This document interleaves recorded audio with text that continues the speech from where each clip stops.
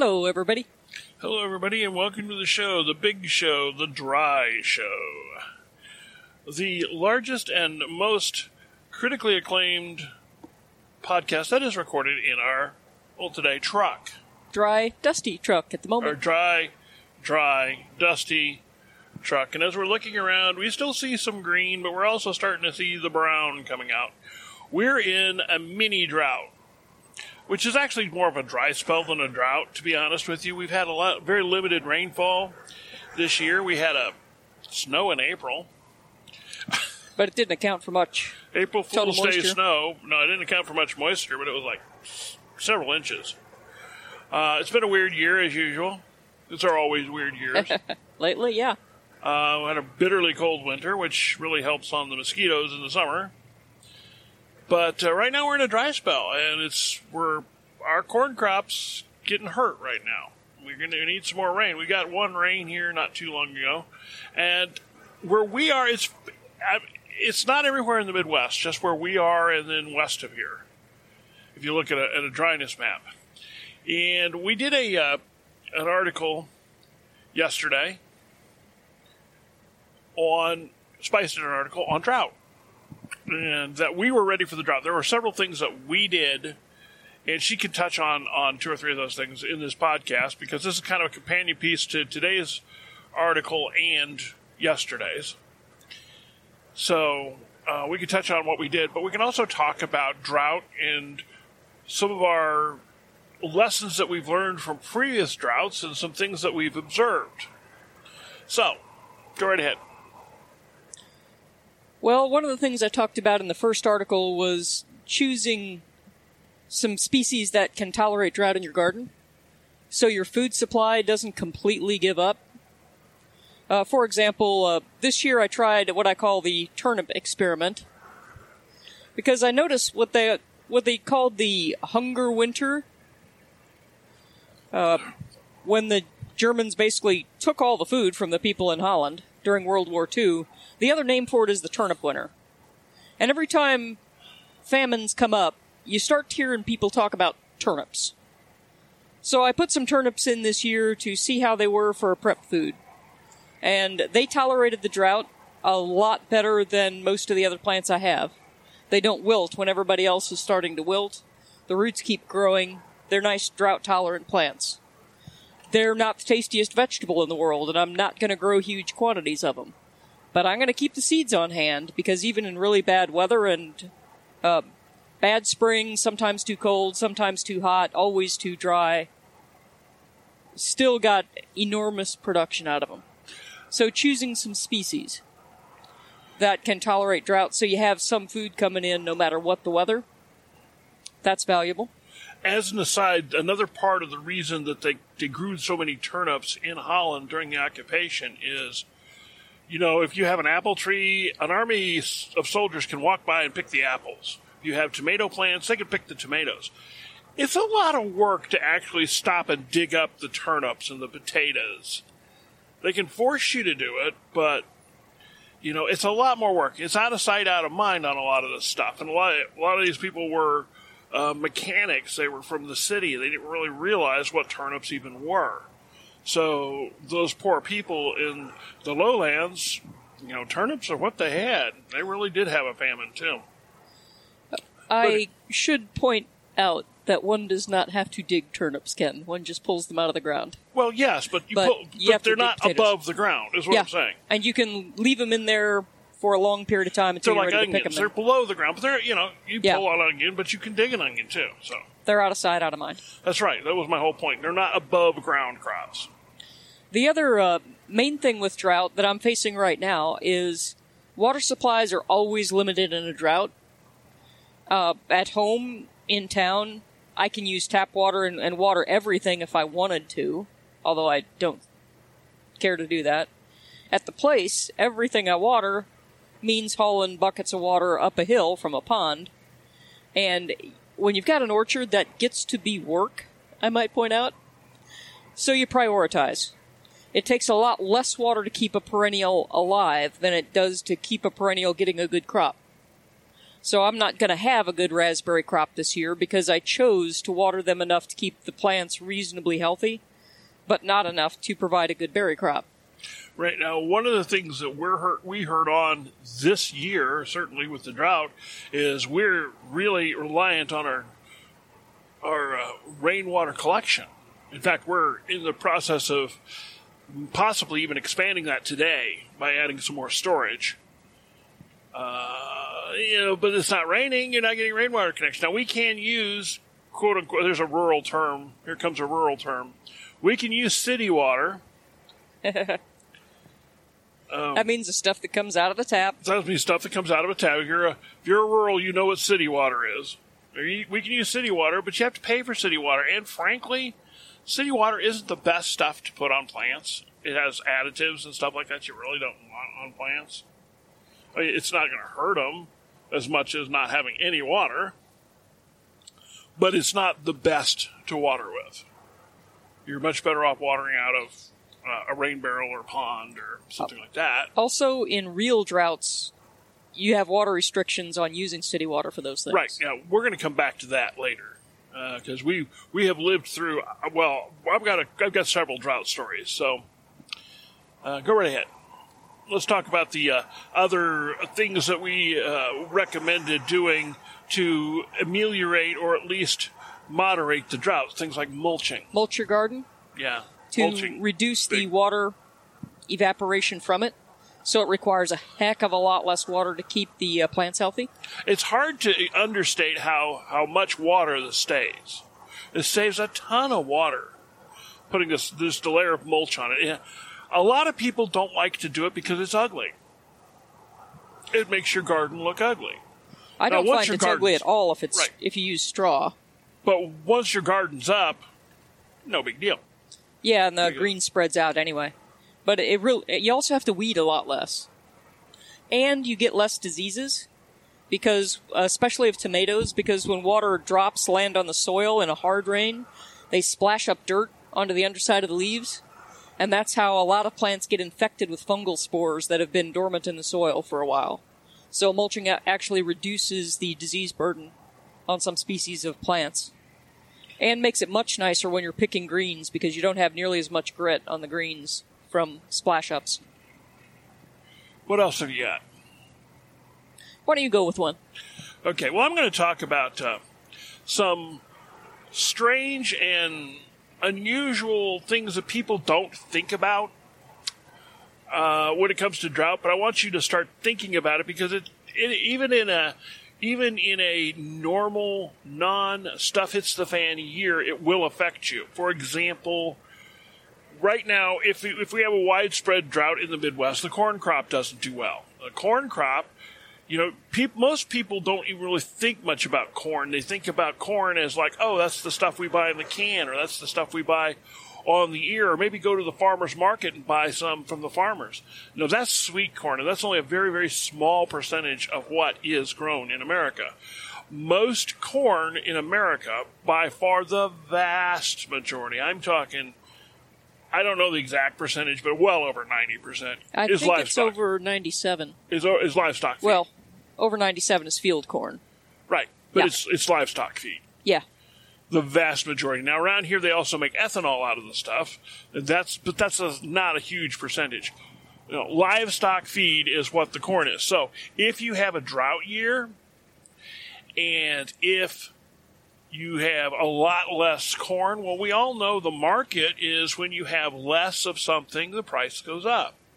So, the price of corn, which is at pretty good already, will probably be going up a little this year. Now, fortunately for the whole country, this isn't a huge, widespread across the entire Corn Belt drought.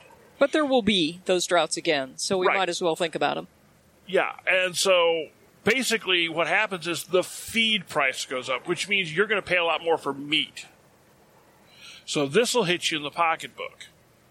It's not a big deal if you think about it ahead of time and plan for it, because you're like, okay, maybe right now I want to go ahead and buy that side of beef and put it in the freezer right now, because there's probably a good chance that it's going to go up. I'm looking at the corn right now. We're driving through past cornfields, and this is Missouri. We have a good year of corn's 110 to 120 bushels. Per A acre. good year. Not a great year, but a good year. This is stressed corn. Yeah, this stuff is not gonna make that. Already. It's already cooked. I mean, this stuff will maybe make 90 if it goes well from here on out. The beans are looking even worse. Now, in also Iowa, in used to southern be- Iowa, the land that they have, and southern Iowa's in the same drought pattern as we are, the land that they have, you are a rotten, terrible, horrible farmer if you can't get, in a normal year, 225 bushels per acre. Because the land is just that good. It is where the tall corn grows. Iowa and Illinois, in the main areas, are if you can't grow 225 bushel corn in the Illinois river bottom or up in southern Iowa, then you're just not a very good farmer. So when you get droughts in that part of the country and across Nebraska, you see the biggest. It gets price horrific on the pricing. Okay, there's that. Now, what else does this affect? Meat and dairy and eggs. Yes, dairy and eggs. Okay. When we have drought, like we're having here, we are a big hay producing area right here. We export hay from North Missouri, and we also feed a lot of hay. That's what a lot of our cattle and livestock eat. Okay, but right now our first cutting was very bad. We're getting about half the amount of grass, and it's not nearly as good a quality, high nutrition grass as what usually would come into a hay cutting. I mean, I'm looking at the bales and see how we're driving past a hayfield right now. See how spaced out those bales are? Well, they probably don't, but I do. Maybe we. Well, I guess wasn't talking to them, dear. You are the person looking out the window. Are you trying to make my life difficult today? But yeah, they're very spread out. Much more so than usual. What that means is there's a good chance that we are going to be importing hay this winter or this fall or even this summer. And one of the problems that we have with imported hay is we have a very limited amount of places we can import it from. Basically the places that are getting rain. Well, right now, the places that are getting rain are south of us. So, okay, fine. Bring up hay from Arkansas. Bring up hay from northern Texas. But there's a problem with that hay. You bring that hay up, and those hay fields are infested with fire ants. And that's a problem. We don't have fire ants here in Missouri. Now, fortunately, we're not going to have a fire ant problem here in Missouri. The winters get too cold. It kills them. But you have cattle eating hay with fire ants in them. That's not good. You know? So, this is the kind of thing. Tell them what it means from a prepping point of view, please. When you move stuff from one part of the country to another, and that's what we do a lot of in America. We move stuff from one part of the country to another. You're also moving whatever's hitchhiking on them. This is why we say never move firewood. Because especially around here, we want to keep the emerald ash borers out of our state for as long as possible. Because emerald ash borers are an invasive, terribly destructive to the ash trees. There's deer all over there. Yeah. So, well, the fire ants, we don't want Arkansas fire ants. Just an example. Okay. You were saying? I was inviting you to tell them why the fire ant thing is a prepping problem. Oh, well, this is just a general problem of you're always better off as a community, prepping and not prepping, buying local, producing local. Okay? Self-sufficiency we're all about self-sufficiency. And we want to keep self-sufficiency in our region, in our area. And when you're importing critical products from outside that you could well be growing yourself, this is a problem. We don't want to be importing hay. We want to be, hay self-sufficient. We want to be corn self-sufficient. We want to export our crops to those people who live in the cities who can't grow their stuff. Most particularly if we have a grid failure or a major transportation disruption, or transportation just gets really more expensive. These economic patterns that rely on lots of imports are going to break down and cause trouble for people who are relying on those patterns. If you have local sources of production, then you're going to suffer a lot less when transportation becomes more difficult or more expensive in a crisis. Right. Now, let's go ahead and say the stuff hits the fan. I don't think this will happen. I'm guessing it won't happen, but that's a guess. But let's say the Tiahuaki hits, the end of the world as we know it hits for some reason. It'll be a come as you are, come where you are crisis. And I want to be in an area that's as self-sufficient as possible. I want to be in an area that has big, tall elevators full of grain already. This is what I want. This is my goal, is to not be in an area that turns into an instant war zone. Fruit orchards all over the place. Fruit orchards all over the place. People who know how to grow food and have seed and have the ability to grow food. And who have been growing food. So this is the whole thing. I know a lot of people are shelter in place, stay in the suburbs kind of people, and I got to be honest with you. For some kinds of crises, I just don't see how that's going to work. For long-term crises in particular. For long-term crisis, I just don't see how that's going to work. That's your deal. That's your thing. If you live like you want to live, but I personally don't see, and I don't plan my prepping around what those problems are. I'm staying away from those problems. That's part of my prepping. But that's also part of the drought. We come back to the drought is, yes, this really does affect us this year. Now, where this really will hurt, and Spice wrote about this in her article yesterday. Yeah, it hurts now that we're going to have to spend extra money on water. But let's say that water isn't running. Our water comes 65 miles away, and I'm not in favor of this. I did not support shutting down our local water plant. I did not support that at all. But they did it. Our water comes from 65 miles away. All right? We have an earthquake. There's an exceedingly good chance our water will be disrupted for a very long time. Fact of life. We're prepped for it. We understand this. And this isn't even a national grid down disaster, but it's a fact of life. But in that sort of situation, we'll be depending on our garden to get a lot of our food, and then our garden is struggling because of no water. So this is why we're expanding our rain barrel system. This is why we're buying a big tank for the back of the pickup truck so that we can pump water out of a lake if we have to. This is why we're doing what we're doing. Let's talk about what it's like to live without water for a while. It's miserable. It's miserable. Well, she has different experiences than I do. First of all, I lived on an island in the early 70s. I grew up on Pacific Islands. I was a military brat.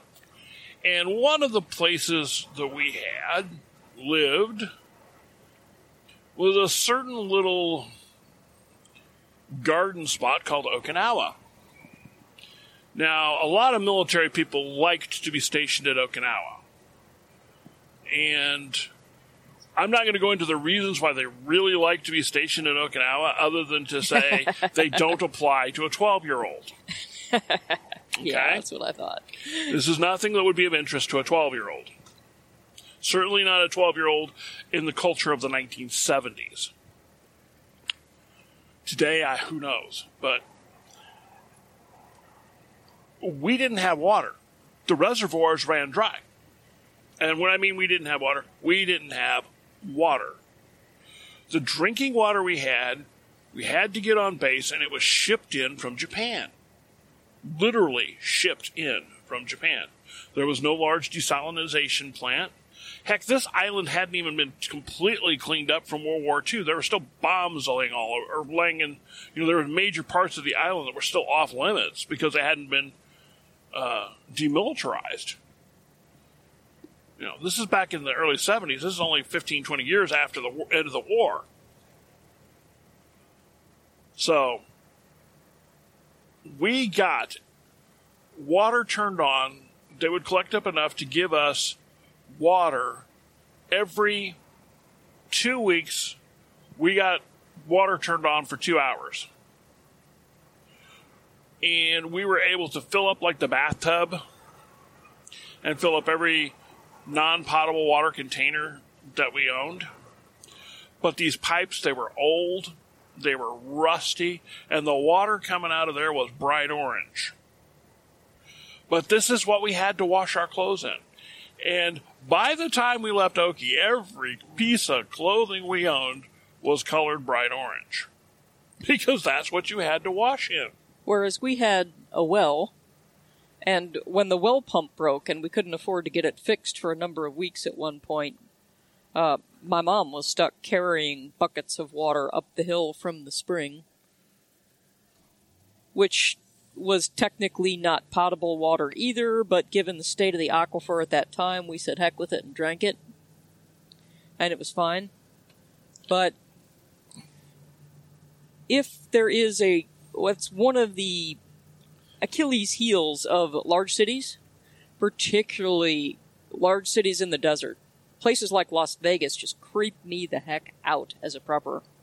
Because that many people so far from a natural water supply, I would expect if government services get disrupted, there's going to be very serious problems very quickly in having enough water to sustain the population, frankly. That should be a part of your planning. Right. With us in Oki, we literally my dad got several big containers. And we literally went to the ocean and filled up the containers and brought them back in the car, and that's what we flushed with. We would flush with a bucket of ocean water. And I'm going to be a little what's the word I'm looking for? A little adult here and just say, we followed the motto, if it's yellow, it's mellow. If it's brown, it goes down. And you just put a little ammonia in it to take away the odor, and there you go. That's what we did. That's how we lived. Now, during our married life, we also lived in a community during the late 80s that made its own water out of 2 city lakes. 2 not very big city lakes, but we had a several-year drought where it was just an absolute drought. And we basically drained the lakes. Now, most of the water in a lake, you have to, this doesn't seem like it makes sense, but it does. The vast majority of the water that is in a lake is in the top foot. Because it has the greatest area, guys. Right. And lakes, they V down. And the steeper and deeper the lake, the more the percentage of the water is in the top. Because if it's got a big, fat, wide bottom, there's more water, further down. But if it's a very steep lake and a deep V, most of that water is right there at the top. So as the water level drops in a normal, everyday lake, you're using up a lot of the water that's in it. Well, our lake dropped and dropped and dropped, and then it just started dropping really fast. Yeah. And most of the water that went away was not from consumption. It was from evaporation because it was very dry. It was very windy. Very hot. It was very hot. It was very sunny, and there was just a ton of evaporation that summer. So our water, not only did we have to cut back on the use of our water, but it just absolutely evaporated. And we got to the point, we didn't quite run out of water like they're looking at in South Africa, We didn't quite run out of water. Well, we got to the point where we have there's a massive rock quarry. And the bottom part of the rock quarry has several springs in it. And they literally pump the rock quarry dry. I mean, they run the pump every day because they want the bottom of the pit. The bottom of the pit probably has, about 80, 100 feet of water in it. They just leave it with the water in it. But, that quarry will fill into a lake fairly quickly if it's not used. So this rock quarry is a mile south of town, something like that. Yeah, it's a mile south of the lake they were pumping it back into. Yeah. Well, actually, a couple miles. So they literally ran a pipe from the rock quarry up over a hill down to an area where they could pump it into the lake. And they added, I forget how many hundreds of thousands of gallons of water, maybe millions of gallons of water. I mean, just a ton of water. They were literally filling the lake out of the rock quarry, and that gave us a month worth of water. Just doing that. It's a month we needed, too. Because as the drought worsened and worsened and worsened, the guy who was in charge of the rock quarry, who came up with this idea, got to thinking, we can quarry this other wall and just let that water fill and not pump, because we may need that water. It's actually very smart, very, very smart. And very community-minded, I might add. Yeah. And, of course, I don't know that was a very good... okay, this is kind of hard to describe because of the way it was done. It wasn't actually pumped into the lake. It was pumped into the place that the pumps for the lake are located. The water inlet at the lake. Yeah, it was pumped into the water inlet. They didn't want to actually pump the water into the lake because then it would evaporate away. And it would kill a bunch of wildlife because this is rock quarry water, not hard as heck lake water. So but anyway, these are the kind of things that you go through. This is the kind of stuff they're trying to figure out in South Africa.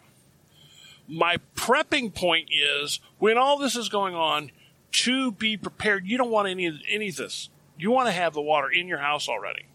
And during these crises, no, you were not watering your garden either. No. They would arrest you and fine you. We managed to keep ours alive we have a cistern on property. Yes. And at the time, it's since failed because it's ancient. Yeah, we gotta get at the time, the hand pump still worked. Yeah, we gotta get that fixed. And I kept stuff alive by hand pumping it. The Big D says he can fix that. Cool. So, yeah, we need to get that fixed. We can still pump out of the cistern using an electric pump. I mean, it's right there. It's full of water.